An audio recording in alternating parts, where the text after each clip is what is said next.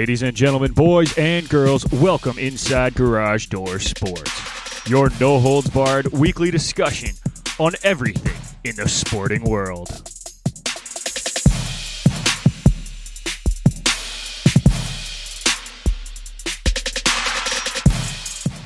For all your news on hockey, baseball, basketball, football, soccer, and more, you've come to the right place.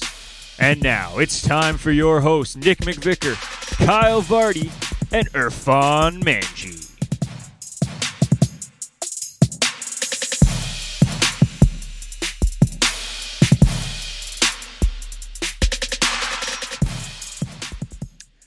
We are back, folks. Episode number 69 since the relaunch. Episode 101 overall. Nick McVicker, joined through the Garage Door Sports Cup phone by my two great co-hosts, Kyle Vardy and Irfan Manji. Kyle, how are you doing this fine Saturday morning? I'm doing good. Sports are happening today, and I'm happy to talk about them. Sports are happening. Some big games over in the EPL today, as well as some massive hockey games tonight. Irfan, man, how are you doing today? Good. Disappointed that my headphones weren't working when we started, but other than that, it's Saturday, means GDS time, so I'm pretty happy about that. I really wish we were recording that. We're just watching him try to figure out the headphones, Kyle. That was hilarious. Did you not hit record? I hadn't hit record yet because we weren't ready yet. You should. Next week it'll happen again, guaranteed. Yeah, probably. You've never had that many issues though. Like normally it's like, oh, okay, I got to turn them on and then they're fine. Yeah, no, this time they're not turning on or connecting to Bluetooth, so we don't know what's going on. You turned them on 4 times this morning, dude. Yeah, I know. All right. Well, we got a lot to talk about, boys. We got some NHL conversation, new fantasy segment that we will unveil. Don't forget about Tire Fires at the end, but let's start with the kickoff segment sponsored by Canada Kicking Academy, calling all kickers and punters in the Southern Ontario region. If you are looking for year-round professional development with elite competition, you need to train with the Canada Kicking Academy. The Ferraro brothers, Daniel and Gabe, are both University of Guelph alumni, and after illustrious university careers, they want to teach you everything they've learned over the years. If you want to take your special teams game to the next level, you need to train with the Canada Kicking Academy. You can follow them at CanadaKickingAcademy.com or on Instagram at Canada Kicking Academy. Tripped on my words there, but it's fine. This week, the kickoff segment is easy to figure out. Boys, it's the Super Bowl next weekend. And I'm sure we're going to talk about more news that comes out in the next 7 days, next Saturday. But we got to get to how we got there first. Let's look back at the AFC and NFC championships. And I don't think any form of the 4 teams in the Super Bowl, I don't think anyone would have necessarily been surprised. All 4 teams have been playing very, very well going into the championships. But what we got a KC and Tampa final. Let's look at the AFC first. And Kyle, I know you were probably watching this game with your family because, your dad, Bills fan, go figure. Yep. That game was a big momentum game right off the bat. The Bills got the early field goal. The punt muffed by McCole Hardman and got a quick touchdown. They were up 9-0 in the first 3 minutes. Something along those lines. It was like their first 2 drives. They got that and then the punt. Yeah. And then all of a sudden, Josh Allen was antsy in the pocket. He was throwing the balls a little high. He couldn't hit a receiver on the next 2 drives. And KC went down the field and scored 2 touchdowns. And all of a sudden it's 14-9. And the momentum is all on the Chiefs side, right? Yeah, to be honest, the Bills just didn't show up in that game. They honestly... They were fine for the first 2 drives of each. But to be honest, they got lucky with the muff punt because it wasn't even a muff punt based on a hit. It was a muff punt based on he just dropped the ball. Yeah, for sure. No, I get that. But even then, they looked okay on their first 2 drives. It was after that Allen could not throw a pass, and the defense just allowed everything that the Chiefs wanted to do to happen. Well, realistically, Kansas City's defense showed up, and they did something different where they basically played double coverage on Diggs, and said, hey, somebody else beat us. Had underlying coverage on Beasley over the slot. So it was up to John Brown and Davis to do something, and just couldn't do anything. And especially when you have no running game, it's kind of hard to do something like that. So hats off to the Chiefs. They played a great defensive game, and obviously the Bills defense, which I thought was going to be able to make a play and keep them in that game, just never showed up. They were getting eaten alive by that Chiefs offense.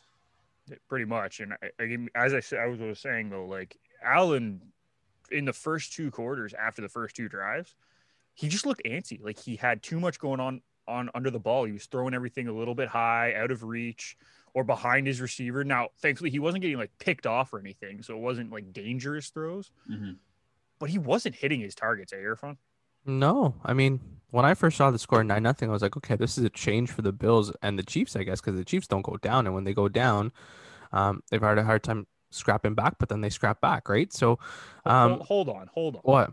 All 4 playoff games they played last year, they were down by 10 points. Were they? Sorry, except for the Super Bowl. Well, the Super Bowl, they absolutely killed it. But I guess you're right. Yeah. Okay. If we go back to last year, I meant just like this season, I was just like, well, you're down by a big margin against a good Bills team that can play defense and they have a good quarterback, but it didn't really last. And then when the second quarter started, you saw the change in the score. You saw the Chiefs getting hot. And then what did the Bills get in the second quarter? A field goal.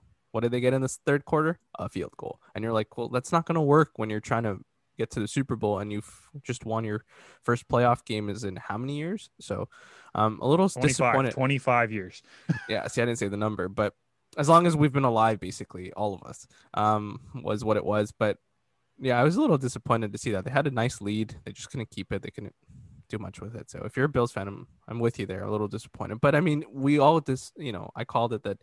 And I think Nick, you said it too, that the Chiefs are probably the best team in the league, and they proved it to us where they came back and won. And I mean, Mahomes is Mahomes, and they didn't even have Mahomes in the last quarter, right? Was this the game that he didn't play? Was it, or was the last game? I'm always messing it up. That was the game before. Yeah, but like the fact that you didn't even know if Mahomes was 100% and they still won. So he probably wasn't 100%. Let's be very clear. Like he might not have been 100%, but he was more than enough to handle what the Bills were throwing at him. Exactly. And I mean, if you're the Bills, there should have been more pressure on him. Like force him to make mistakes. It just didn't happen. And I mean, if you're a Bills fan, you're disappointed. 100%. And I think you look at that game and the Chiefs really did show up. And Kyle, you nailed it on the head that the Bills defense didn't show up. We can also say outside of Diggs, who was double covered, the offense didn't show up really either. Yep. And it makes it a hard game when you're going up against the reigning Super Bowl champs in your first championship game in, I don't think it was 25 years, but it's been longer than 25 years because I don't think that was the last time they were in the championship game. But regardless, that's a lot of pressure for a very young core. Like let's be honest, the core of the Buffalo Bills skill players outside of Beasley are pretty young. Mm-hmm. And on both sides of the ball. I think we needed to expect that, but none of us really expected it to be that bad. Like they were going in, and I'm going to use a betting house reference. Justin was saying that the Chiefs were here and the Bills were here. Mm-hmm. Everyone else thought it was a little bit closer, like they were a half step behind or a step behind. Mm-hmm. The Chiefs showed that it's like 5 steps right now. Like it's not even close to the rest of the AFC. Yeah, and to be honest, right now, I could honestly see the Bills, unless they improve on their team, I can see them getting passed by another team in the AFC this year. Like, it's simple as that. I think, it all comes down to, can you play in the playoffs? And Josh Allen proved that he can get by in the playoffs, but he can't take over a game in the playoffs. So the first 2 games, they kind of squeaked by on their wins. Their offense didn't play great, but their defense played outstanding, which is really the reason why they won those games. Yeah, 100%. And when it comes to facing Patty Mahomes, your offense and defense both have to be clicking on on all cylinders, and it just didn't work out that way. So, Bills need an overhaul of that offense. I think they need to add a secondary weapon with Diggs, so that other than Beasley. Well, even Beasley though, Beasley's a slot guy. You can't consider him a number 2. No, that's what I'm saying. Like he's their number 2 right now. You need someone other than Beasley to be their number 2. Yeah, like right now you consider John Brown the number 2. Based on how things work. And I don't see him being a number 2 just because he doesn't give off like, hey, I might actually need to be double covered on some plays. He doesn't give that vibe off when it comes to playing. The only other player who can do anything, who really has shown consistency on the Bills is Knox, but he's not a Travis Kelce, George Kittle type of tight end. Like he's the next tier probably of pretty good, but not dominant. I would put him in like 3rd tier tight ends, to be honest. Okay, fair enough. I think he's one of those guys where he catches a ball if it gets thrown to him, but half the time he drops the ball when it gets thrown to him anyways. Mm-hmm. And realistically, I think he's one of those young players who has potential to be better. Yeah. But well, yeah, he's what, second year? Third, I think. Second or third year. But even then, like, his stats are padded when it comes to the red zone, when he just gets thrown like a 5-yard out and just walks in the end zone. Like, those are his stats are padded for that. But if you look at it, he's been targeted like 6-7 times during a game, and he has 2-3 catches. So it's like, maybe that's partly on Allen, but Allen was a lot better with completion this year. So that's probably on either Knox dropping the ball or not catching it, whatever it may be. So to me, I think like, until Hunter Henry got re-signed, I thought that would have been a perfect fit. Oh, yeah. Where you add that tight end aspect to your offense, and just makes Diggs' life easier, because as soon as they start covering Diggs deep, you just chunk yards like what the Chiefs do with Kelsey, just 6, 7, 6, 7, and just keep going down the field. Eventually, he has like 12 catches or whatever else he ended up. 12 catches for 100 yards, and just like, how did that happen? But they're all like 6-yard plays, 7-yard plays. And then as soon as you start covering the underneath roads, all of a sudden Diggs now has a one-on-one on the outside. So it's just like, you got to add another piece or another 2 pieces to make that offense really click. I think they need a true running back too. That's just a whole different scenario. Well, of course. I mean, they need, every team needs a true running back to have a truly successful offense, except apparently Seattle. But even they struggle sometimes when they don't get any running game. Like it just opens up so much. Seattle has no offensive line. That's a whole story. Well, yeah, that's that as well. But we're not talking Seattle anyway. I was just using them as an example. Yeah. Let's flip over to the NFC, and in a game that I was really hoping would go the other way, the Packers were, I would say, dominated for most of this game. Like the Buccaneers came to play, and Tom Brady did what Tom Brady does and got to yet another Super Bowl. 18% of all Super Bowls Tom Brady has been a part of. That's ridiculous. Mm-hmm. I'm sorry, that's ridiculous. It is his 10th Super Bowl. The man just wins. Is there anything else you could say about Tom Brady other than the man just wins?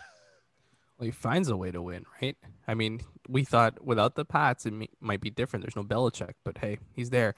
One comment that really shocked me with this one, or surprised me, was Bruce Arians like, well, we don't do what the Patriots did. We let Tom make the decisions. I was like, didn't you say like 8 weeks ago that I make all the decisions and Tom plays part of my team, sort of thing? Like, wasn't that something that Bruce Arians said? Like, it wasn't, I don't know. It just seemed like a comment that he made that were like, you're just saying that because you won the game. I think if you lost the game, you would have blamed Tom that you guys lost, or found a way to blame Tom.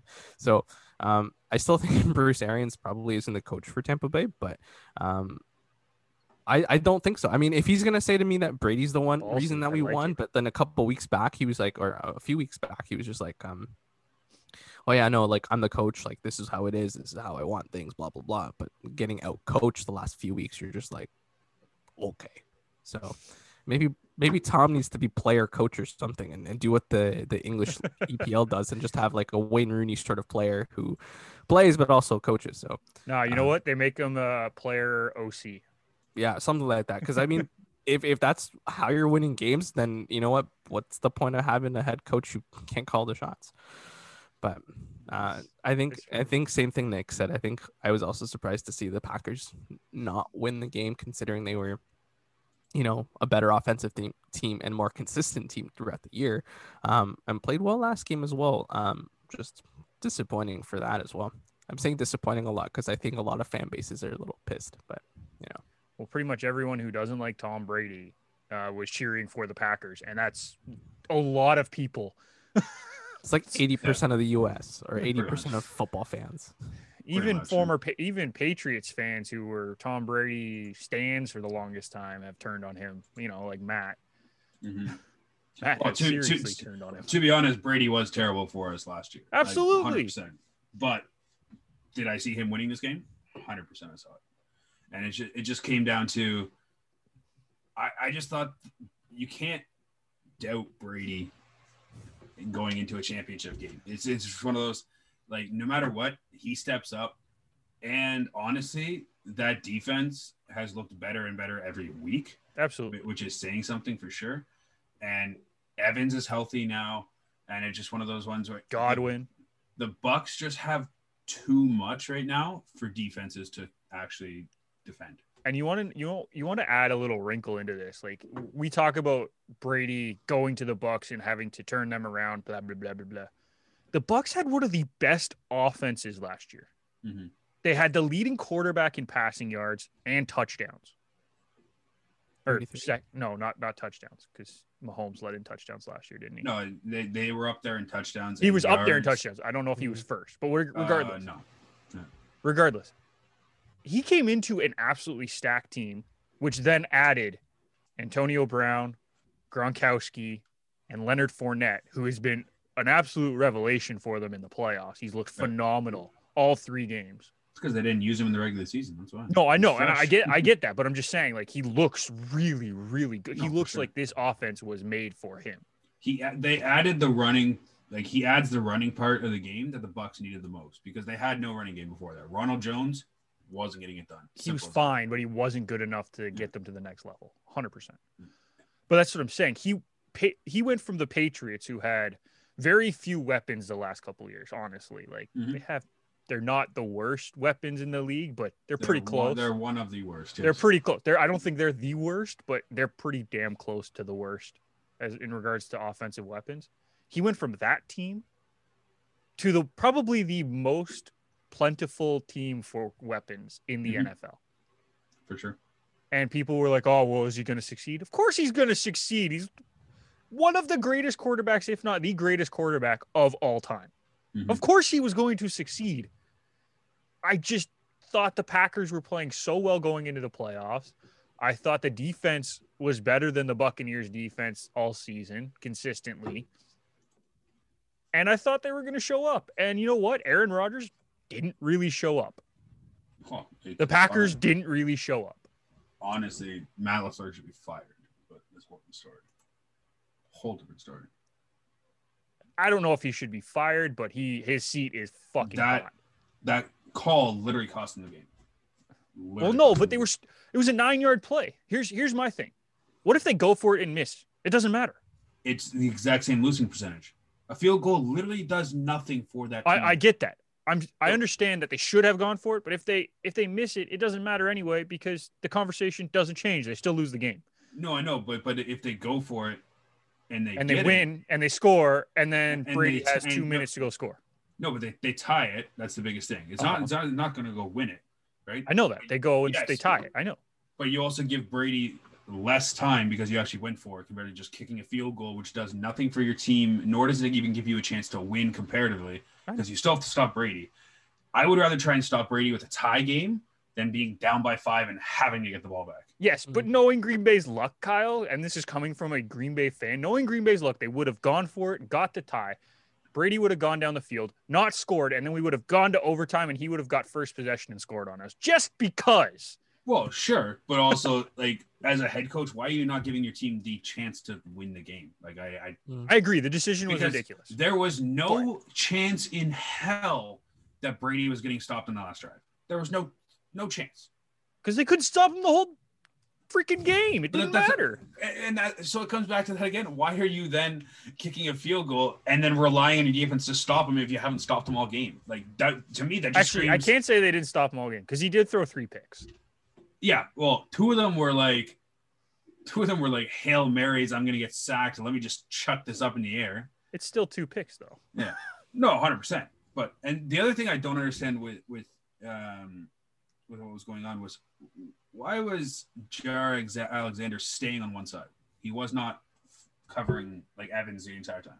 That's how they've sort of played all year. So I think it's just that's the comfort level for that defense, and it didn't necessarily cost them too much on the defensive end. I wouldn't say it did because as soon as Evans got lined up on Desmond King, it was 2 touchdowns. Yeah, I guess, but I mean, to me, like the Buccaneers took advantage of Green Bay, I guess, sticking to their guns, I guess is what you could say. Absolutely. And the Bucs like literally game planned around that, saying, "Hey, J.R. Alexander, he's good. Maybe we'll He's target him. damn good. We're going to avoid him. We'll target him a few times, sure. But if it's our choice, no, we're good. Evans, motion to the left side or motion to the right side, get off of him, go run a go route and go past Desmond King for a touchdown. Like, it's just, first off, Desmond King also needs to be cut immediately. That's another thing. But Kyle's all for cutting and releasing people. if you get beat by Scotty Miller with 4 seconds left on the clock in the first half. Hold on. Done. Scotty Miller's the fastest player in the league. Don't you know that? Oh, I'm sure he is. But when there's 4 seconds left and they go for a bomb, you don't play underneath coverage. No. Like, it's just, honestly, as soon as that play happened, I'm like, Green Bay's done. Yeah. Like, it's just simple as that. Yep. Yeah, I knew it too. It was very hard. It was not fun. Irfan, did you want to add anything to the NFC? No, it's just fun when Kyle gets riled up. It was just like, yep, keep going. I think we should have a second one for Kyle when he just gets riled up or something, or calls out stupid plays or players that just need to be cut. Yeah, we'll call it players to cut or something. The cut line. Yeah, it's just like, oh, God. I don't know. He can find them in every sport too. I guarantee it. Pick a sport. He will find someone that like, needs to be cut right now. Done. Trade them. Get rid of them. Sell them. Buy. Pretty much. Do one for coaches too, because there's a bunch of coaches we can get rid of. That can be arranged. The very, very hot seat by Kyle Vardy. I mean, it's going to be a fun Super Bowl, and I know we're going to talk about it a lot more next week, but let's get early picks right now. Tampa Bay, KC, and why. Irfan, we'll start with you. KC, because they're the only team in my bracket that's still alive, and I picked correctly, so I'm going to keep going with that. All right. No football reasoning behind that. Just because there's no football reasoning. I mean, alive. it's Tom Brady in the finals. Like, obviously, I'm going to be rooting for Tom because I like Tom, but you can't discount this very good KC team. I think they have a good head coach. They have a good offensive line. They have a good offensive team. They have a good defensive team. They've arguably been the best football team the last 3 years. I mean, making like home advantage in the AFC has been theirs, right? Like, I mean, arguably the best team. Yeah, so arguably the best team. So there's my football take. I think they've been the best team, and I think they'll continue. And Mahomes is lights out. So fair enough, Kyle. I have to go with the Bucks, to be honest. I'm interested to see how that defense plays against Kelsey, because I don't think Kelsey has played a linebacking core like Tampa Bay's. When you have a combination of Vontae David and Devin White, I'm interested to see how they cover him. Is it blanket coverage? Is it straight up man on man? I like the Bucks odds on this one. I also think that offense, it's going to be a head-to-head for offense, and I think if Brady can be protected, I think he has the upper edge with his weapons. So I'm going to go with the Bucks on this one. Interesting, and I think these are probably the two most lucky quarterbacks in the league with how many weapons they each have. Like, let's be honest. If we just said Tampa is plentiful, KC is right up there. Tyreek Hill, Travis Kelce, McCole Hardman. You can name 5 players that are dangerous on that KC team outside of Pat Mahomes, which is incredible. I think the biggest thing is Brady's played Mahomes multiple times in AFC championships or a divisional series or whatever it may be. So I think he knows, and he's going to obviously pass that information on to the defense where it's, hey, we have to shut down one of Kelce or Hill, right? The Bills didn't shut down either of them. Both of them went off, right? So the biggest way to kill Kansas City is you have to shut down one of them. You have to either double coverage Tyreek Hill the entire time, take him out of the game, make Travis Kelce beat you on those underneath routes, or you take away those underneath routes and you hope that your corners and your safeties can keep up Tyreek Hill and not give up a 50-yard play or a 60-yard play. McCole Hardman, I'm not really worried about him burning you. Like, that's no, but he's still a weapon. Yeah, but if he burns you, he burns you. He's gonna have one-on-one coverage either way. That's just simple as that. You just can't double him. So to me, it comes down to, and you know, Tampa's corners have looked good. Sometimes we'll see, but it'll be interesting to see who they take out of the game. So I'm gonna go with KC for this one, and it is going to be a close game. I think it could be like a 35-32 scoreline sort of thing. Both offenses just going off. with the defenses having no real say in the game. So I think it'll be very, very entertaining. But I feel like KC is going to do the back-to-back and truly start a new dynasty in the shadow of the legend that is the old dynasty in Tom Brady. Yeah. I also saw a very interesting comment, and I wanted to get your guys' opinion on this. Tony Romo's comment about this game in regards to Patty Mahomes and Tom Brady's legacy, that this is the single biggest game in Patty Mahomes' career for the rest of his career, because if he wins this, he takes the mantle he has a chance of becoming the greatest of all time. If he loses this game, he will never have a chance of becoming the greatest of all time because Tom Brady will always hold that over him. I want to get your opinion on this. Tom Brady at 43. I guess, yeah, he's already passed the mental in a way to Patrick Mahomes, right? No, he might be the greatest quarterback right now, Patty Mahomes, like currently in the league, but he was talking about the greatest of all time. If Patrick Mahomes doesn't win this game, he never will have a chance to be the greatest of all time. But if he does win this game, he can still possibly get it. I don't think that's true. I mean, if he creates a dynasty with KC, and ends up winning 6 to 7 Super Bowls, let's say, then he's matched or gone close to Brady anyway. So like he would be in the conversation then. I don't think winning or losing. But I think Tony Romo was saying that if he doesn't beat Brady to get this second one, regardless of how many he wins, Brady will always have that over him, and he will still be the greatest of all time. Because he's beaten Mahomes. Okay, gotcha. Yeah. Well, I mean, I agree, 100%. No, that's what I want. I want to know why. Like, I want to get your opinion and why. Honestly, I think it comes down to, so Brady's already have 6, right? Brady's got 6. If he gets 7, he passes. I'm pretty sure the Steelers for all-time Super Bowls. I think Steelers are tied at 6 right now. So he cements that aspect of it. Still shows he can win even at his age. So he becomes 7 at that.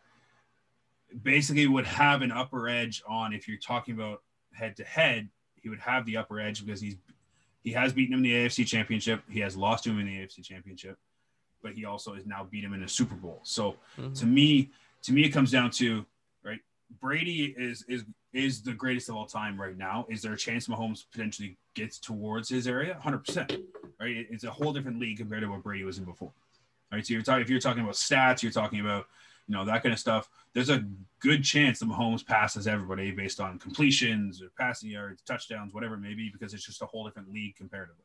Exactly. Right? If Brady and Breeze and Manning and that kind of stuff were in today's game, their stats would be padded too. Their numbers would be ridiculous. Yeah, it's simple as that, right?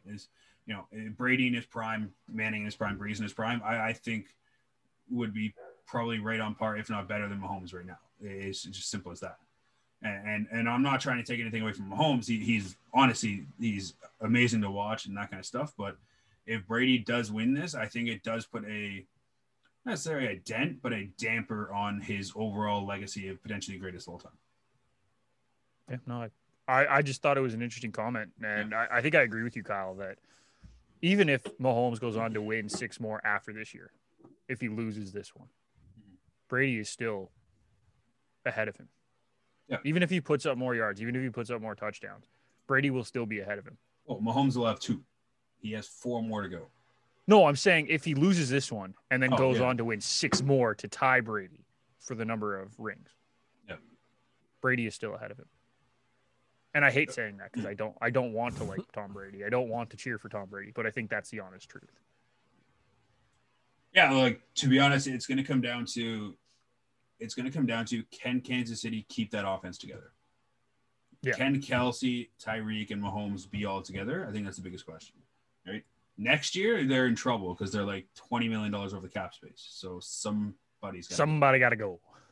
So it'd be interesting to see who goes. Do they tear down a part of their defense and make it weaker again because they don't have the cap space? I don't know. It'd be interesting.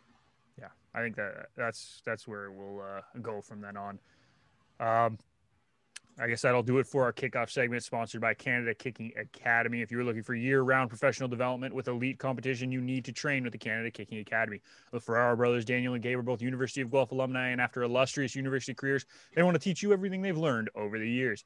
You can follow them at CanadaKickingAcademy.com or on Instagram at Canada Kicking Academy. We will be back to talk a little NHL and add in a little fantasy aspect, which we've never really done before.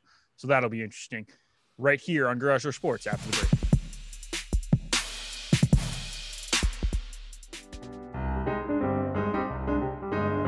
break. Good day, everybody. This is Ryan from 20 Minutes on Ice. Join me and my co-host, Nick McVicker, for opinions and analysis on the week that was in the hockey world. New episode available every Friday, wherever you download your favorite podcasts from. 20 Minutes on Ice, part of the Garage Door Sports Network.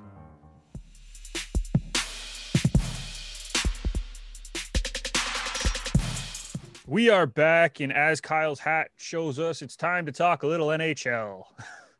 Gotta love when that works out. And today we are going to introduce a brand new segment. Thankfully, one of our good friends, Jordan McDonald, a fantasy expert, has decided to help us out. So here is Jordan with who he's fantasizing about. Hello, listeners and viewers of Garage Door Sports. I'm Jordan McDonald, and I'm the network's fantasy analyst. I'm here to give you a few players that may be available on your league's waiver wires if you need the help. First up, we have Nick Ritchie, left winger for the Boston Bruins. Now, unfortunately, he may be taking a backseat now that David Pastrnak is slated to come back this weekend. But according to Daily Faceoff, he is still slated to be on the PP1. So, I mean, those power play points and playing with Pasta and Marchand and Bergeron can't really hurt, right? For this season, he has 6 points, 5 of them being power play points. So, I mean, why get rid of that production if he's playing well on the power play? The hits for him seem to be down this season, but I expect them to rise considering he has averaged 2.7 hits over his career per game. He is currently averaging just over 1 hit per game. Hopefully that increases, but I mean, you'll take the points if you can get them. He should still be available. He's only 11% owned in Yahoo. So if he's there, you need power play production, that's a guy you should go after. Next up, we have Justin Schultz, a defenseman for the Washington Capitals. He has scored all 6 of his points over the last 3 games, 3 of those points being from the power play, and he's a +9 on the season. He did take a puck to the face against the Rangers in his last game, and his status is currently day-to-day, so I would monitor that. But if you are struggling to get points from your D-man, that's a guy that I might go after. Speaking of the Washington Capitals, Vitek Vanacek, say that 3 times fast. Vanacek has become the de facto #1 goaltender with Ilya Samsonov away from the team for violating health and safety protocols. And he's been playing pretty well. Over his last 4 games, he has 3 wins and has a .921 save percentage. Since then, Samsonov has contracted COVID while being away from the team. So Vanacek may have a chance to continue to be the starting goaltender while Samsonov is away. And when Samsonov does return, there's a good chance that Vanacek may take some starts away from Samsonov, who was slated to be the Capitals' #1 goaltender this season.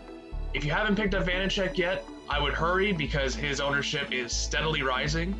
Also, his next 2 games aren't ideal. They're both against the Bruins, but if you're somebody who has Robin Lehner or somebody from San Jose and you've been relying on those guys and their games have been postponed, maybe Vanacek may be a guy to slot in and get some goaltending starts.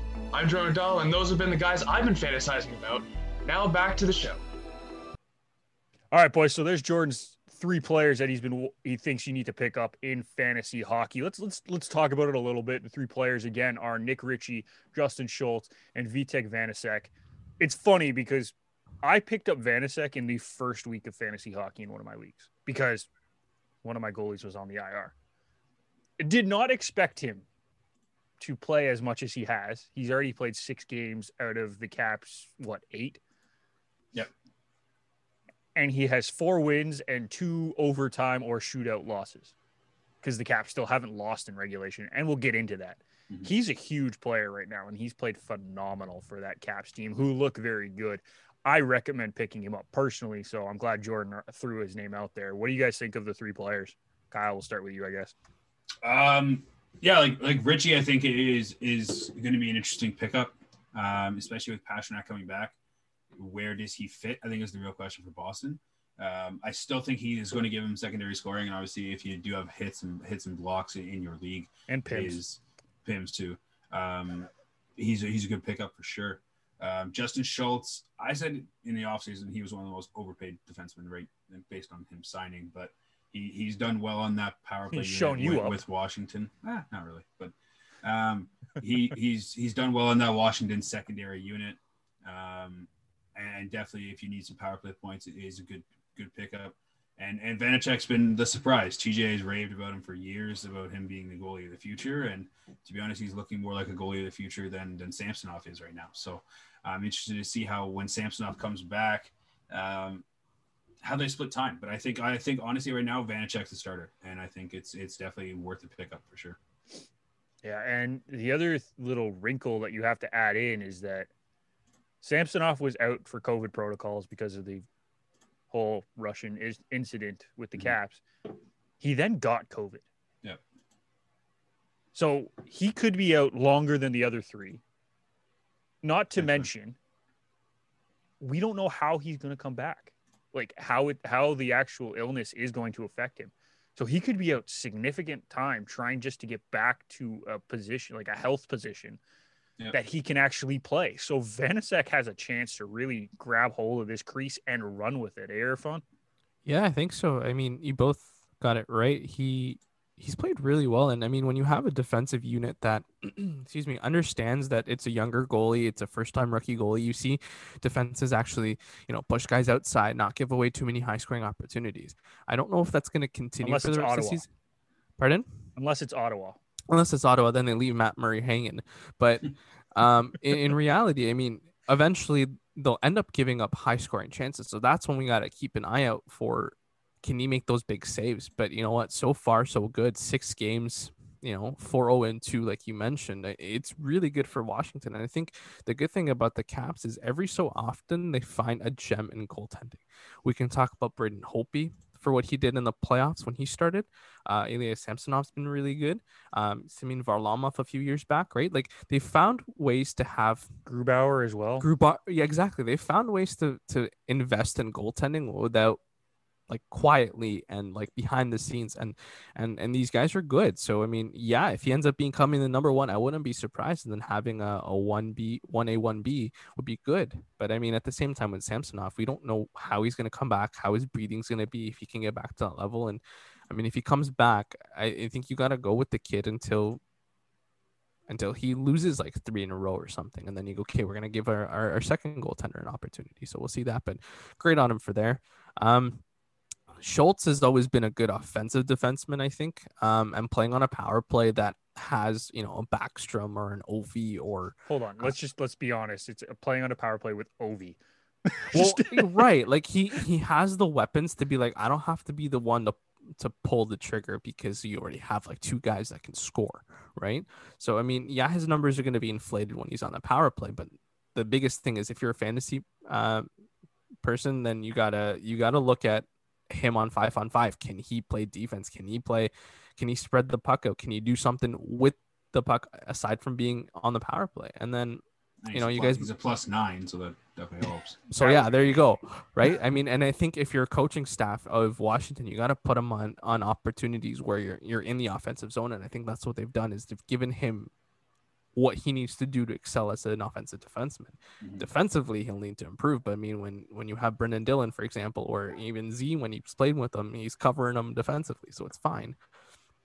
And then we mentioned Nick Ritchie, who another guy, I was kind of surprised he made the list, but I mean, when you're playing first line power play minutes, you're bound to get a goal. And you have a guy like Bergeron or Marchand or Krejci or Matt Grzelcyk before he picked up an injury, giving you the puck. I think you're going to score, but I don't think this is going to last for him, especially seeing him personally for the last few years. Even when he was with the Ducks, I don't think it's going to last. So if you're a fantasy owner, keep him on when he plays, but the minute his minuses start being -1, -2 consistently, I think you drop him then.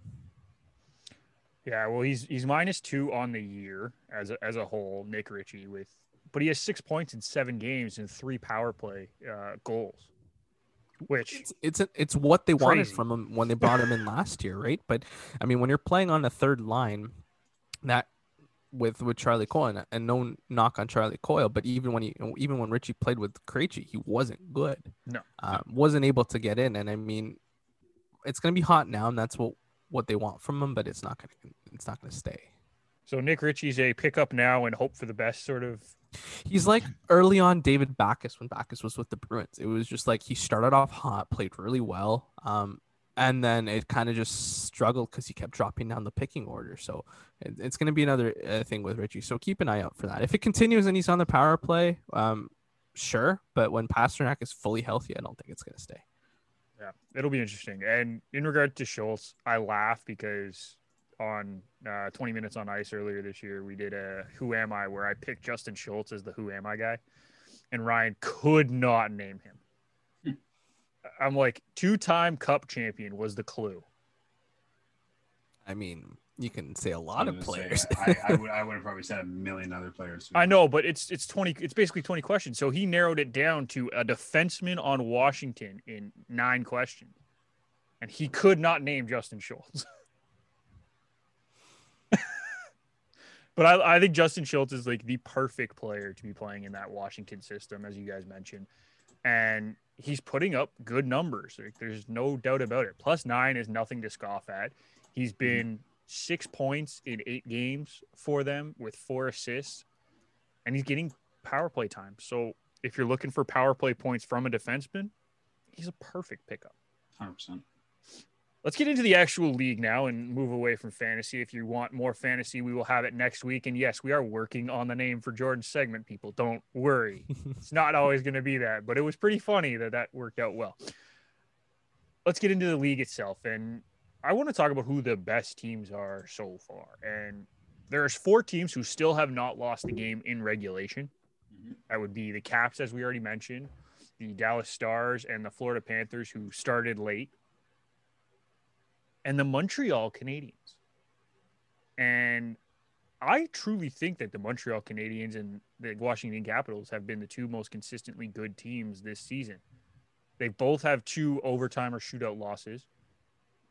The Canadiens, one of them coming against the Leafs, who are first in the division technically because they've played more games. Mm-hmm. But And if more I'm points. ranking the teams in the North Division right now, like, Montreal is number 1 for me. The Leafs are second, but Montreal is number 1 for me. And it's just because they've played so well, right, Irfan? Agreed. I mean, they're 5-0-2.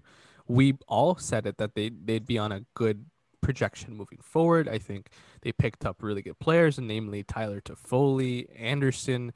Prices looked good. Having Jake Allen as your number 2 has been lights. Like, it's been great for Montreal to be like, well, Price is off today. We're going to go with Allen, who's a former number 1 and can play and pick up a win and is not afraid to make big saves. Like, it's not Peter Budaj in net for you. It's Jake Allen, right? That's the difference.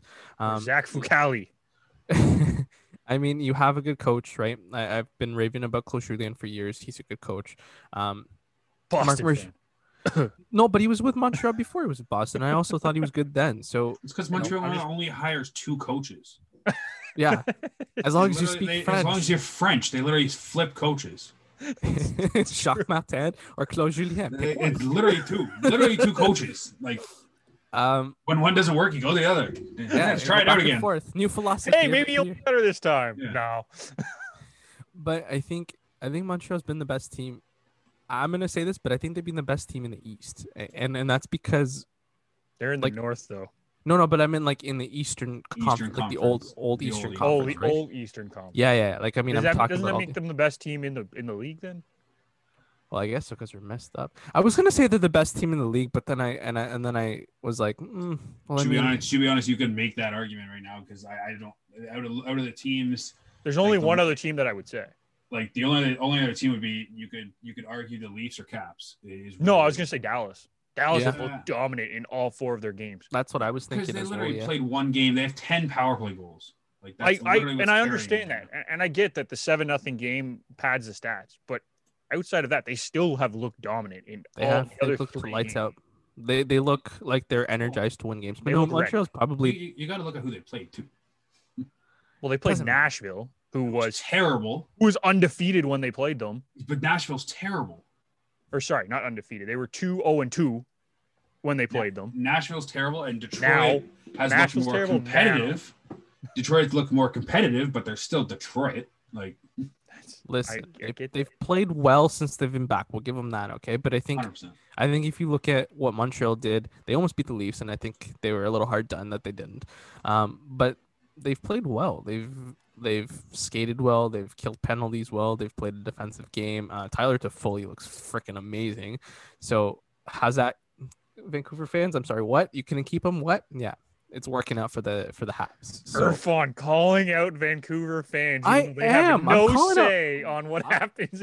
I'm calling out Vancouver in general. I mean, if you were to Don't call it the re-sign fans. What did the fans do? not the fans, sorry, just Vancouver in general is what I'm calling out. Is how do you lose Tyler Toffoli and not try to find a way to keep him? I mean, that just perplexes my mind because he was like the leader and the guy that really was a sandpaper that kept them going, and it's disappointing to see that. But you know what? Good on him for playing for a team that they look good. So the Habs are on a good projection, I guess, right? Let's also point out that Tyler Toffoli's technically playing third line right now. Yeah. And he leads the team in points. Yeah, it's because he went off in 2 games against Vancouver. The biggest thing. I know that, but he's leading the team in points from the third line. And then you have 1, 2, 3, 4, 5, 6 other players with 5 points at least through 7 games. Yeah, that's pretty consistent scoring up and down the lineup. 100%. And I said this last night on the Betting House podcast. It was Montreal has always been the good defensive team. They've never had a problem with price or defense. Their biggest problem is they could never score. That was always their biggest problem. They would lose games 4-2 or 3-2 because they just couldn't get goals. And now that they added Toffoli, they added Josh Anderson. You know, Suzuki's coming into his own. Right? Yeah. And it's that kind of stuff. Armia as well. He had 5 points before he got hurt, so that's 7 players outside of. And it's one of those, like, as soon as they add those players, all of a sudden it's, hey, we can actually win games now. They're a good team. Holy crap! Right? And it's like, I do think they're going to come back down to earth a little bit soon. I think that they're going to obviously lose some games that are going to be hard fought games where they're going to start losing those games.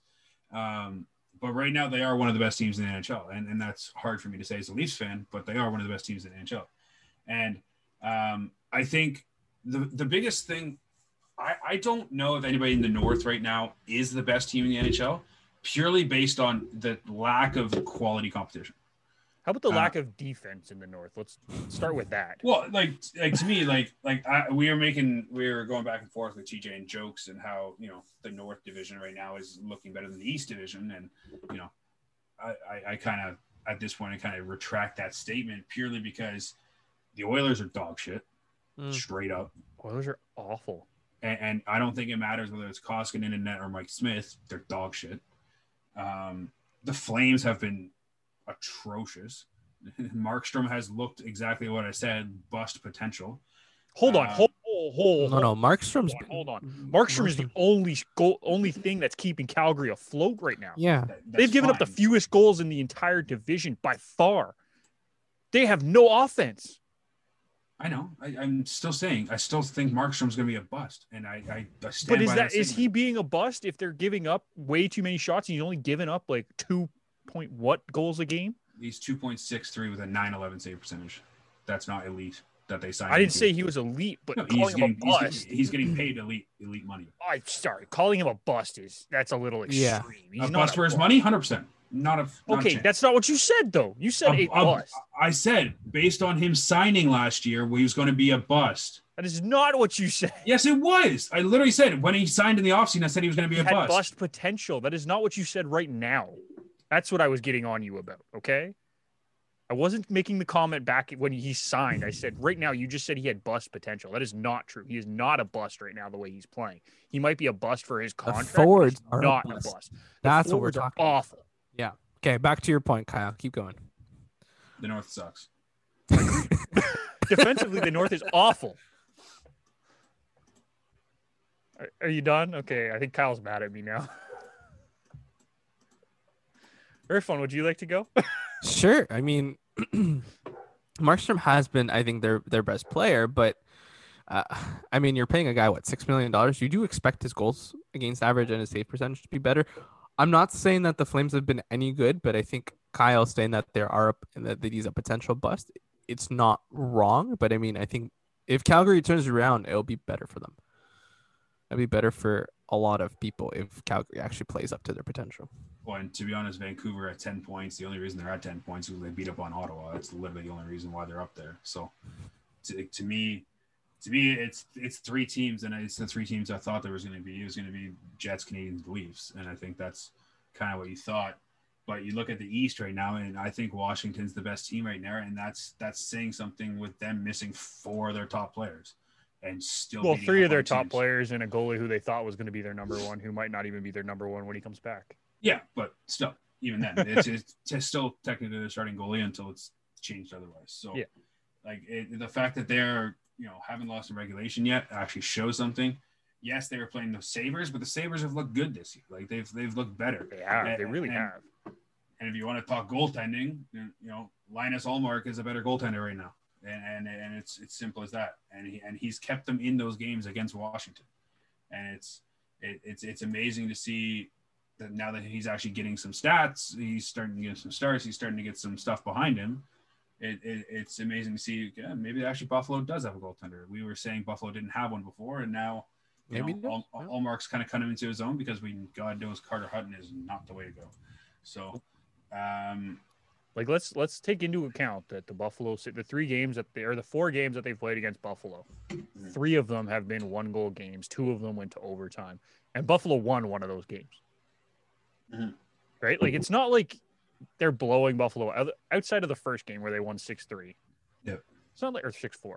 They're not scoring a lot of goals. It's been 2-1, 3-2, and then 4-3, and Buffalo won the 4-3 game. So Buffalo is not the pushover that they've been the last few years.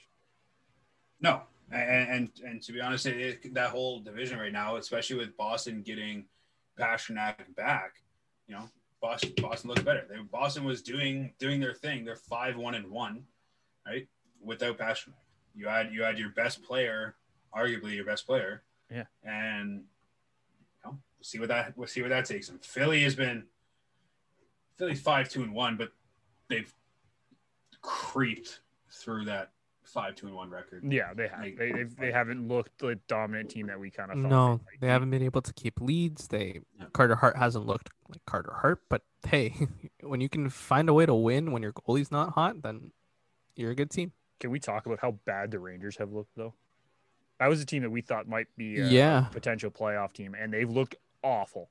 Well, at least Alexis Lafreniere gets his first NHL goal the other night, so good on him for that. I was going to say, we can go back and talk about goaltending if we're on for the Rangers. That's their biggest downfall right now, to be honest. Well, the whole team has not looked good. They haven't been putting on many goals. Like it's not pretty. And Georgiev and Shesterkin literally look like a turnstile in a subway. Right yeah, now. absolutely. I agree. I'm not saying that their goaltending is helping. I'm just saying the whole team hasn't looked great. The goaltending is just the worst part of the team right now. And speaking of Lafreniere, the game that he got his first goal was the first game that I sat him in fantasy. Nice. Damn. Well, I mean, I had a full team anyway, but it's just like. To be honest, you probably still can sit him on your bench. I don't think much is going to change. No, I don't. I don't either. But he's nice to have in there every once in a while. But yeah, that Rangers team has not looked good, and I don't know if they're going to be able to turn it around at all, unless they figure out the goaltending and the players up front can finally start putting the damn puck in the net. Listen, the silver lining is they have more goals than the Islanders and the Devils. We'll give them that. Well, That's yeah, one but the positive. Islanders were never going to score goals. I know, but I'm giving them a positive. The Islanders weren't going to score goals, though. That's the problem. Yeah. I think if we're talking about the NHL as a whole, I think my biggest surprise right now is probably Minnesota or Columbus, one or the other. Like Minnesota, I thought Cam Talbot was going to be the starter, but now it's this Capo Kakinen guy who was a prospect who nobody really thought he was going to get any sort of shot. And all of a sudden Stalock goes down and now he gets a shot and he's 3-2 with a .917 save percentage and a .239 goals against average. Yep. Right. And it's one of those, it's like, oh, okay. Minnesota was always good defensively. Again, Minnesota is like the Montreal of the West or of the old West. Minnesota's annoying. I'm aware. Minnesota is great defensively, but is a struggle. They couldn't score goals. Is their biggest problem. Eric Signac comes out. He's scoring goals now, and so on and so forth. And it's same with Columbus. Columbus needed to find goal scoring, and it's a whole different line thing. We'll see when he shows up and see what goes on with that. But honestly, Columbus has looked good defensively, and they're not putting up points by any means. Like anybody in Columbus you don't really want on your fantasy team because they're. But like to me, like I was not expecting Columbus to lead that Central Division. I did not expect Minnesota to be third in the West, and honestly, they could jump up to second depending on how things go. But well, like unless Colorado figures their stuff out, like Colorado's either blown people out or just not showed up for games. Yeah, that's a valid point. Yep, I'm not denying that fact at all. Like the I first, just don't want Minnesota to do what? I don't like Minnesota. They always knock Colorado out in the playoffs. I don't like Minnesota. It's a personal thing, and I know that, and I'm taking my bias out. They've looked very good this year. I just don't want them to jump into second ahead of Colorado. Well, you have 2 games back-to-back this weekend, so we'll see what goes on with that. That will be an interesting series, and that'll be very telling for I think how the season goes. Is how these two teams play in the back-to-back this weekend. For sure. Irfan, what's your biggest surprise surprises been in the league other than what we've already talked about? I think you guys all nailed it on the head. I think one thing about Columbus though is like they've played the most games in that division aside from the Hawks, so I don't think they'll stay up there. Yeah, defensively they've been good, but that's also what Torts teams are. They're better defensively and they have a hard time scoring, so that will continue. But when the Stars and the Lightning and the Hurricanes and I guess even the Panthers now, once they play their next 5 games and sort of get to the 9-game mark, I don't think Columbus is going to be there. So surprising that they're there, but also that division got hit with the COVID because of Dallas. So eventually, I think it'll with the COVID. With the COVID, that's what we're calling it now. They got hit with the COVID. That's my new catchphrase. But other than that, I mean, I think we predicted it pretty well. We're going to see some really good teams, and a couple of teams that we mentioned, like with New York, the Rangers being the biggest surprise out of everything we've picked, is sitting dead last. So we'll see how it goes. Yeah, that Rangers one is just like, that is shocking to me. They should not be that bad with the roster that they have, but they just don't look. That's goaltending. Okay, question for you guys: do you think because we've seen Edmonton struggle with goaltending and we've seen the Rangers struggle with goaltending, do you think they do a trade to switch up their goaltending? Just here's our bad goalie, give us your bad goal, and we'll see if the change in scenery improves. No, not this year. Not for the Rangers, at least. The Rangers, they have 2 young goaltenders, and it doesn't make any sense to do that. No. Like Shesterkin's not going anywhere. He's been their guy for years to come, who's been the number 1 prospect. And then Georgiev came in last year and said, "Oh, maybe he might pip Shesterkin." So now they're trying to figure out who actually is going to be the number 1. To be honest, the Rangers messed up by not trading Georgiev last year. They straight up messed up because that was his peak value. He was never going to get more value than that because as soon as Shesterkin came in, he wasn't going to be playing number 1 minutes. Right? Yep. They have been rotating him, but to me, I would have kept King in New York. I would have kept him as the backup. Yeah. Right? Have him back up Shesterkin, have that guy be there. Obviously, situation now is a whole other story. Yeah, it wouldn't have actually played him. But it's keeping King Henrik in New York, what I think would have been huge. And I think if you could capitalize on Georgiev's potential, you trade him away, and I think you get whatever prospects or picks or whatever you want back. And I think it could have been a great thing for New York because I think they would have taken another step up, right? You would have had Shesterkin, and if not, you have Lundqvist as your backup. Barring what happened. Yeah. No, I get that. I'm just saying that if Edmonton's looking to get younger in goaltending and let's say they want that older backup, then Mike Smith can be a guy going the other way. Yeah, and I get that. I get what you're saying. And like any other year, I would say maybe it's on the table as a possibility. But the fact that these players would have to sit for 2 weeks, the goalies would have to sit for 2 weeks, which means you have to call up your taxi squad goalie for 2 weeks. Yeah. That's why these teams won't do that this year. It's not going to happen. It'll only be a week in the U.S. though. But for Edmonton, if it's Edmonton, yeah. So that's why you look at in the North Division. Is there anybody that would be available potentially? Probably not. No. Do you want Hogberg? Unless Jake Allen gets put on the market, which I don't think is going to happen. The only other person would be potentially going after Holtby or Demko, depending on in Vancouver. That's true. One of those two. I don't think they'll trade Demko. I think it would be Holtby. No, but I'm saying if you obviously have to wow him to get Demko out of there, but you could potentially get Holtby, but it would depend on what it comes down to, right? Because one, it's an interdivision trade, so it's going to be the price is going to go up compared to what it was. Plus, because all games are interdivision this year. Exactly, and it's basically every game is a 4-point game essentially is what it comes down to. Yeah, we talked about that. Yep. So it's one of those, where does that fit? Other than that, I don't even know where you could get another goalie. Basically trading within your division, and if you're in the North Division, you're not going to get much trade unless you're Ottawa and Toronto, who likes to flip around players every so often. That might be the only thing we'll see. Like to be honest, but they trade fourth liners. Yeah, that's fine.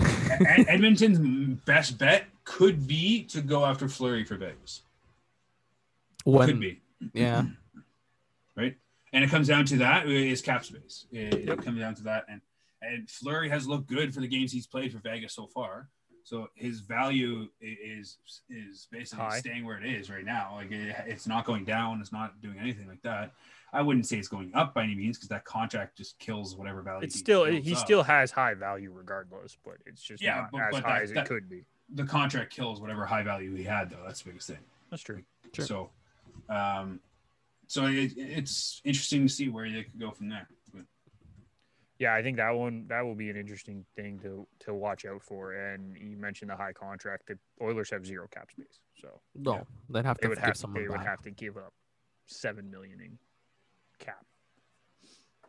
Well, realistically, if you put Koskinen the other way, and it's $4.5 million. Yeah, but I'm saying you still have to give up a Zach Kassian to go along with him. Yeah, to be honest, I think it'd be Chris Russell going the other way. Maybe, yeah. Or James Neal, depending on how it goes. Because offensively, I think they're fine. They need a good goaltender. Yeah, I can see that. I just posed that question. The Knights don't have a whole lot of cap space either, so it'd have to be almost even. No, honestly, it'd be a three-way trade is what it would come down to. That is the other option, yeah. It would be Koskinen goes back to Vegas as a backup. James Neal goes to Ottawa. Wherever. Goes back to Calgary, let's say. Okay, hold on. Whatever. No, he doesn't get to go back to Calgary. That'd be too easy. Yeah, so it'd be one of those and the biggest thing is the Oilers don't have any picks. That's the biggest thing. Yeah. So. I mean, Ottawa could be the potential third just because they have so much cap space. Like they can eat a contract. Yeah, but you'd have to get them. You'd have to give up a first or something for them to eat something up. But maybe or not. First, they've done business for less. You'd have to give up something, but I don't. I'm just saying, they could eat cap on a James Neal or something like that. Like Kyle mentioned. Yeah. All right, we're going to take another quick break. After this, we will come back with the Tire Fires of the week and our final thoughts here on Garage Door Sports.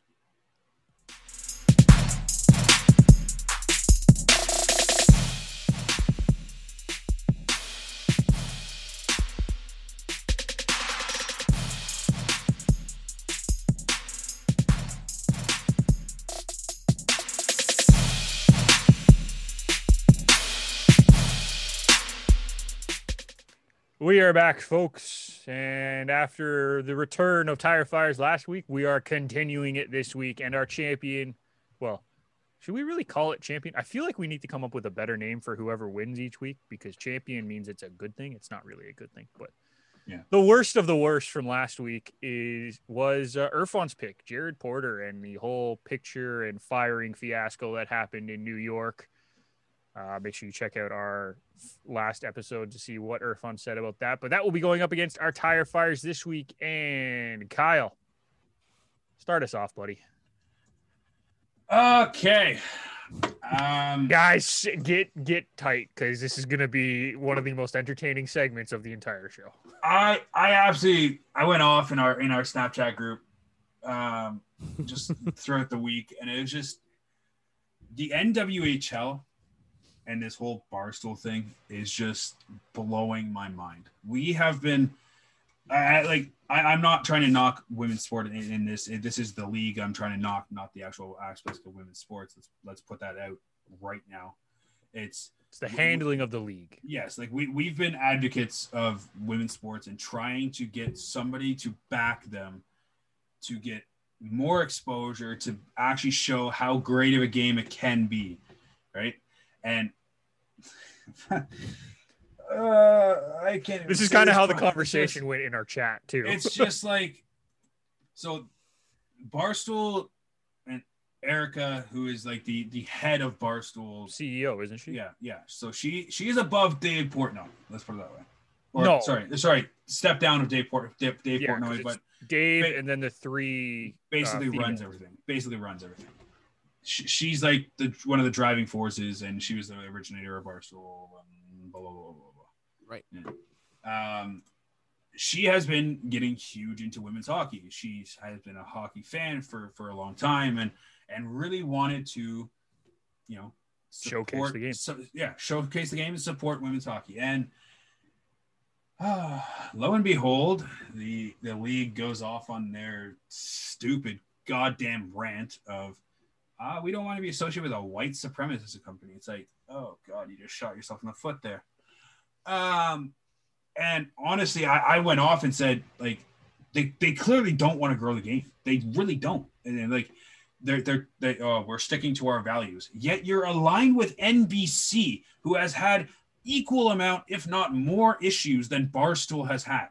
Like, I wouldn't necessarily say that. Not No, necessarily, but they've had issues. Yes, They've had issues, Yeah. yes. so, we don't want to be associated with one of those companies. You're literally, your TV rights are literally with that company. Like, just you're lesser of the two evils is what happened. Yeah. Yes, And then I found it interesting that the main woman who spoke up was Soraya Tinker, and now her team surprisingly backed out of the tournament too.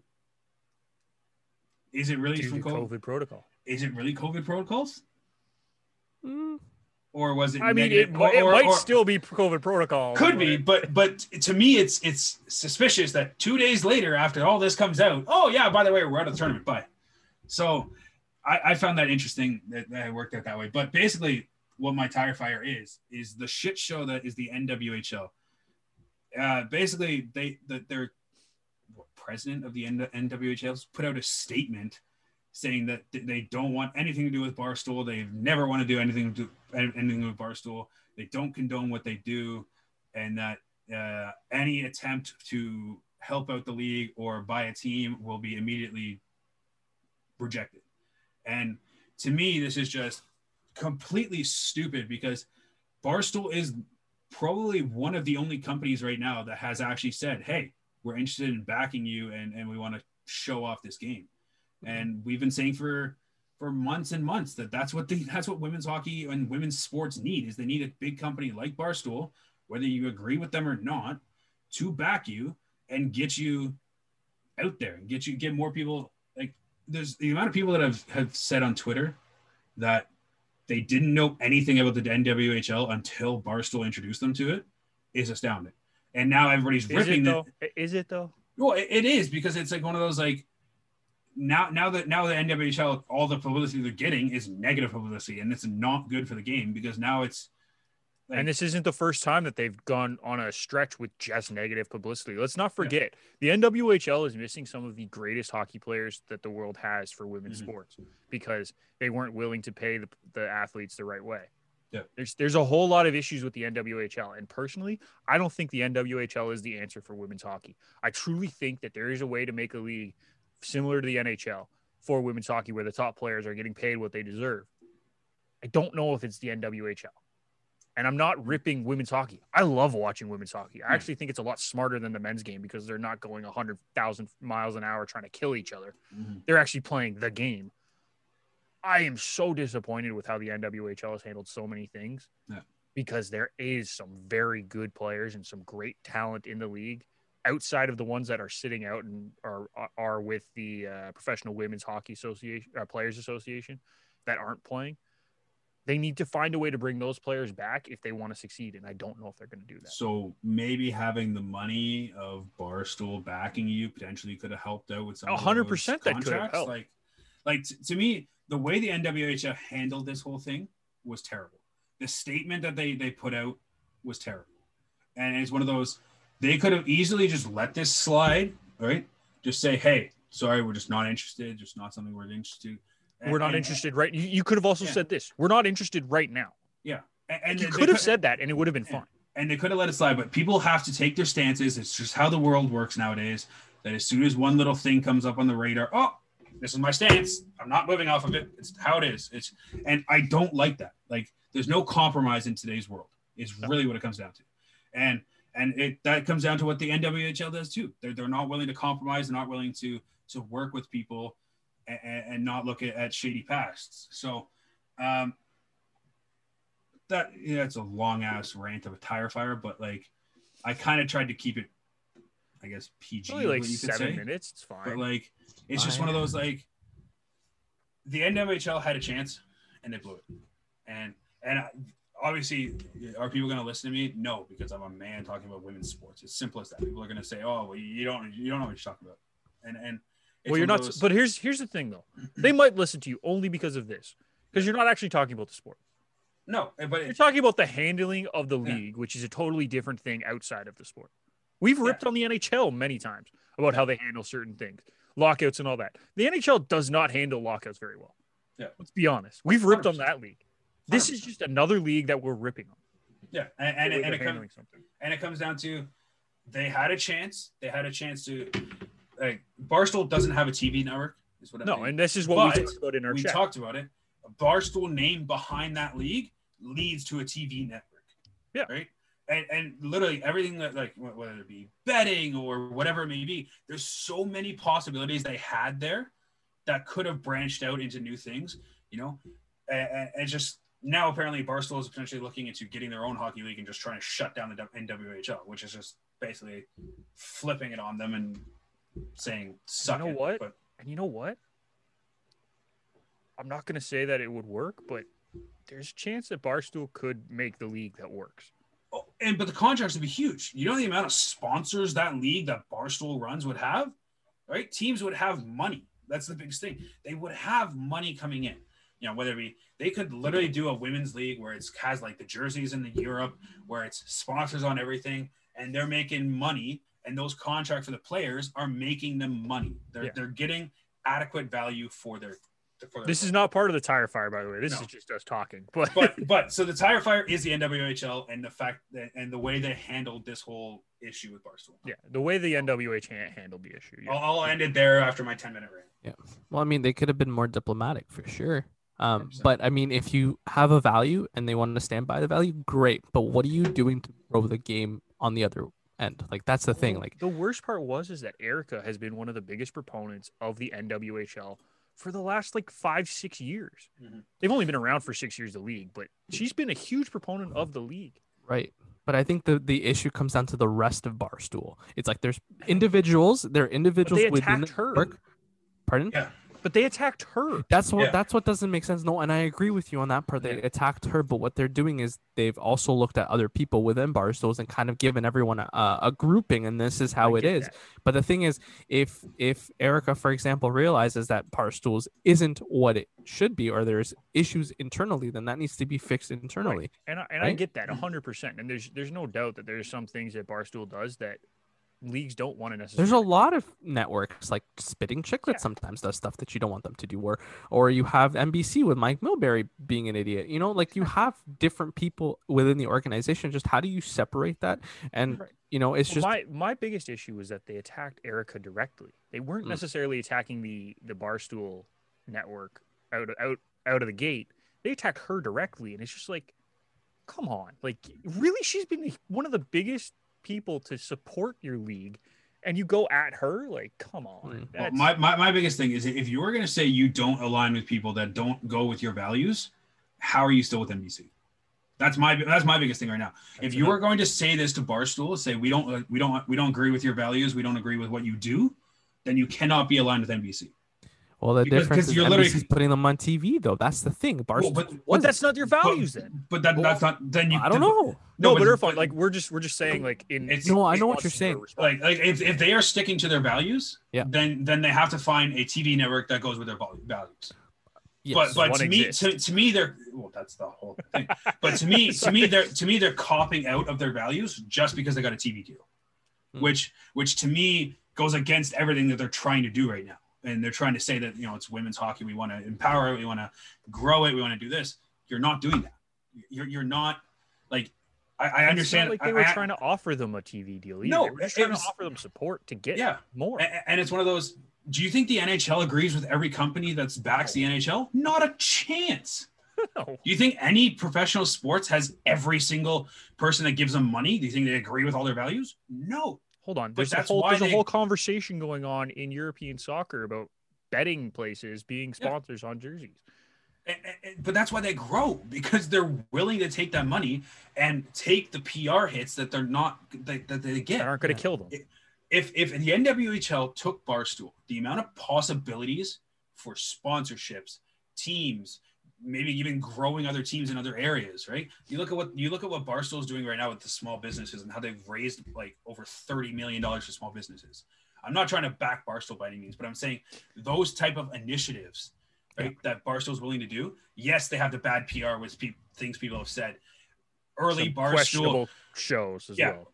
Well, even then, but like early, pretty much all, like not all of it, but a good majority of the bad PR is all from early Barstools before they kind of became a big thing. That is right? true. Right. All these Dave Portnoy interviews when he was like young, starting the business and like making very controversial topics. But that's the reason why Barstool got started, because he made those controversial topics and people wanted to listen to what he had to say. Right. So a lot of the stuff is the NWHL had a great opportunity to not necessarily, maybe they just didn't align with Barstool. Maybe they just aligned with Erica herself, right? And the backing of Erica was from Barstool. But there was a huge opportunity and it was missed. Let's put it that way. Okay. Yeah. And I think I'm on the same side as Kyle, honestly. And I'm sure me and Ryan are going to talk about this on our show this week as well. So expect more from the 20 minutes on ice conversation. Yeah, continue it over there. Yeah. Maybe we'll pull Kyle on. Just for that, and just let him go off more. Just play his clip when you're in that show. Yeah, exactly. Well, after that, Irfan, you're going next. So this has been going on since the summer. And I'm going to talk about it with my guest on my next episode. But hey, look, I want another plug. Oh, hey, why not? But I call it the drama of Utah relocating. So, over the last couple of months, Utah drama. Deloy Henson and Chief Business Officer Andy Carroll created a workplace that's toxic and a culture that's toxic, full of racism and sexist behavior, which ended up forcing Henson into the sale of a few of the teams that he owns itself, namely, RSL, as well as the Utah Royals. So now the Utah Royals are going to head back into KC. So my biggest tire fire is, I guess, just the drama out of Utah is like, could they not find an owner willing to back them up and keep it in Utah?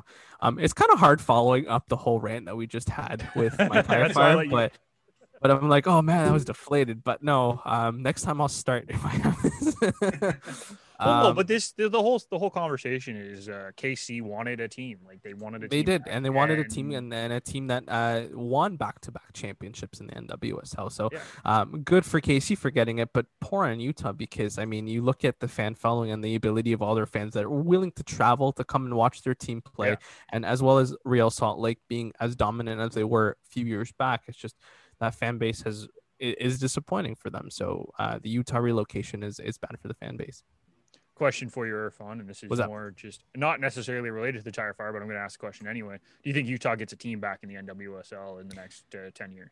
I think so. I think eventually there'll be someone who's on the minority owner of the Utah Royals, or someone who, or you know what, they might do a fan-run team the way the Packers sort of had their setup. So don't be surprised. There's a huge following up in Utah for soccer, which is surprising because, there's not many teams aside from the Jazz that really do well out there. So that's really good for us, for the sport itself. So yes, in the next 10 years, I do see a team coming in, and it will be like an expansion thing and not a relocation thing, I hope. Okay.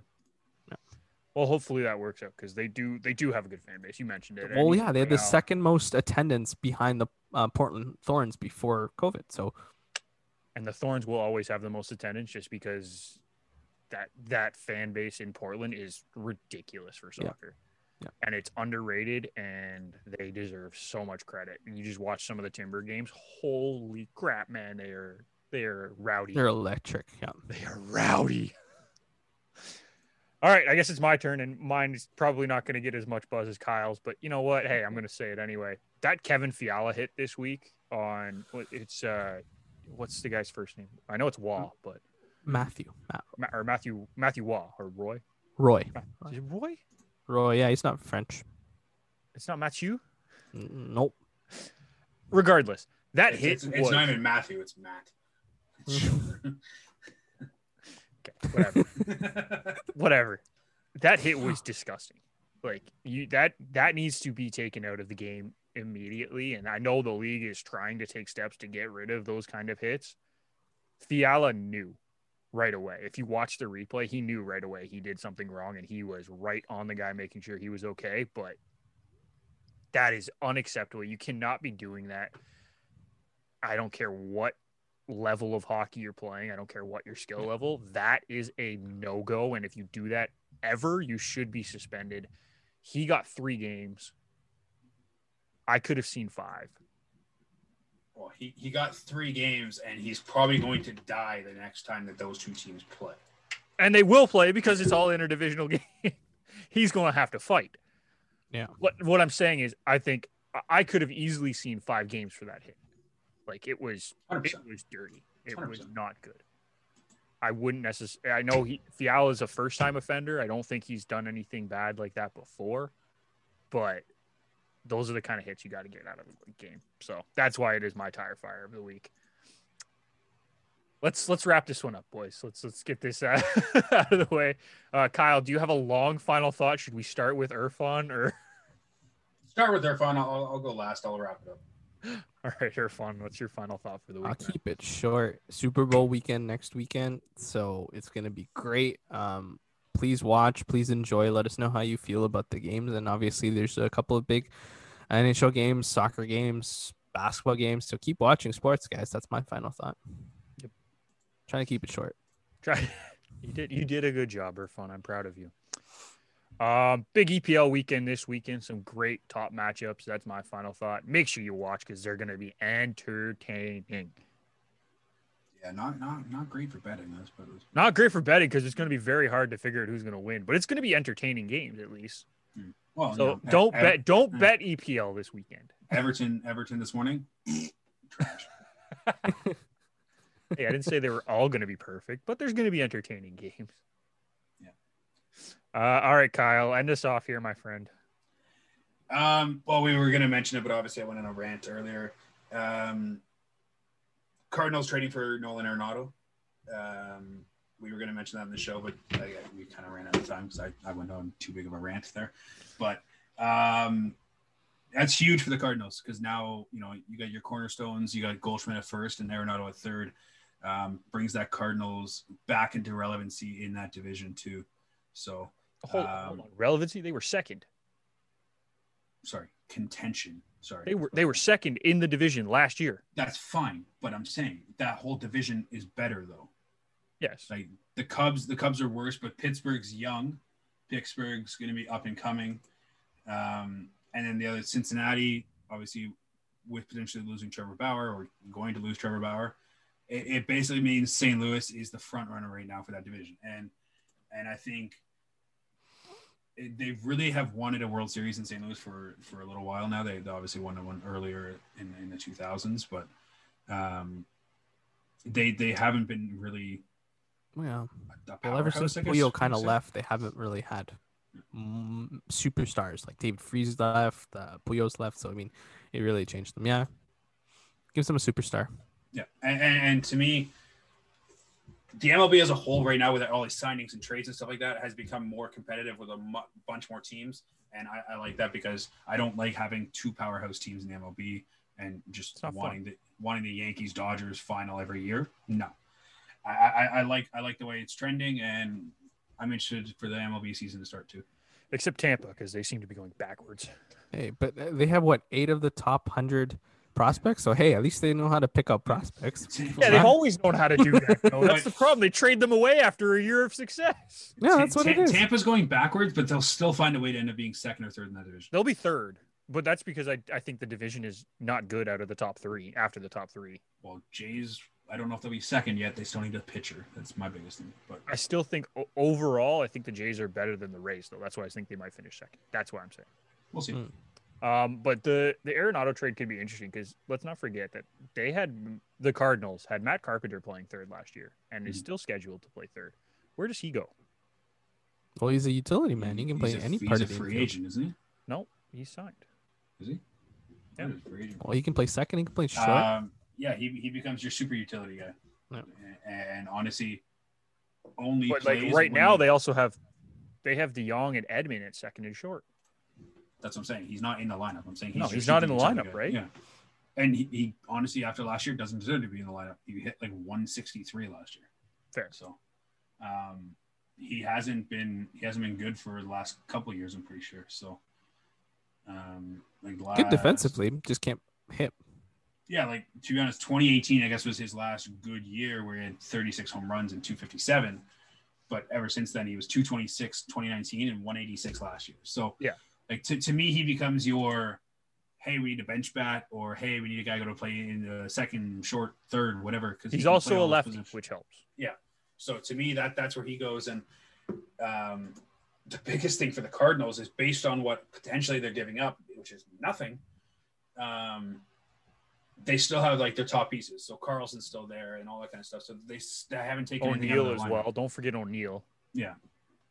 But so. And they're going to sign Yachty. Yes. So to me, St. Louis is still in contention. So it's or not in contention, but now is ahead of the contention, I guess, what you could say. And interested to see where it goes. Yeah, it will be interesting for sure. Again, the fact that they are pretty much giving up nothing. Like I was talking to you, Kyle. I'm like, I know one of the possible prospects. Mm-hmm. Like, I don't know any of the other possible prospects, and I'm pretty good with prospects. I don't know any of them. Well, the biggest thing is Arenado has now the reason why. Sorry, I said it was going to be fucking quick. No, you didn't. You said it was going to be the longest of the 3. It is. Essentially, what happened is Arenado has now added a second opt-out to his contract. And another year. Trade, yep. He now has an opt-out in 2021 and 2022. And an extra year. Yes, but that doesn't really matter because he's going to opt out at least after the second year anyways. I'm just saying he has another year. They added another year to his contract. So basically, that's why they're not giving up anything, because the Cardinals have no assurance that Arenado is going to stay past this year. Yeah, so that's why the prospects going back are not huge headliners, because they don't know if he's going to be there past this year. So it's like basically a rental piece, essentially what they're trading for. Yeah, but he's one of the top 3 players in the league, in my opinion. Well, but the biggest problem is his contract. Nobody's going to take that contract and give up top prospect. It just wasn't happening, I guess. Yeah, and I mean the Rockies also sent $50 million to cover the contract as well at one point. Yeah. Yeah. It'll be at the end. We're gonna be like, well, he's gonna stay with the Cards, and then the Rockies got fleeced because they just needed to get rid of that contract. Yeah. Yo, if he stays with the Cards, the Rockies are just like, the fuck. Like, how could they not get back at least a bench player or a roster player just so they can fill that hole? Or a top 10 prospect. Yeah, or something like that. For because they didn't even get one of the top 10 prospects. They didn't even get a top 15. They got 11. They got the 15th prospect. No, 11. Gomer. No, they readjusted. It's 15, 19, 24, and 25 is what they got. Well, I thought the package hasn't been confirmed yet either. But well, it's not. I guess it's not. I mean, if you're gonna get a perennial star, you got to get a top 10, no, or top 5. Yeah, 100%. Regardless, it's an interesting move, and you're right, Kyle. It will solidify the Cardinals as being probably the favorites in that division, and possibly the NL. Like they will compete in the NL. Maybe not the favorites, but they will compete in the NL with the Dodgers and the Padres and the Mets. Well, hold on, we have to see how the Mets play. Oh, sorry, Braves too. I guess it goes to the Mets still might not be good. Let's just make that clear, because it's the Mets. no matter how many good players they bring in, they still might not be good. Potentially. So we'll see. That'll do it. Make sure you check out all our other shows on the network. But if you're looking for us, follow us on Twitter at Garage Door Sport, on Instagram at Garage Door Sports. If you were looking for Kyle specifically, follow him at Kyle Vardy on both. Irfan is at Irfan Manji, and I am at Nick McVicker. Thank you for listening, and we will see you next time.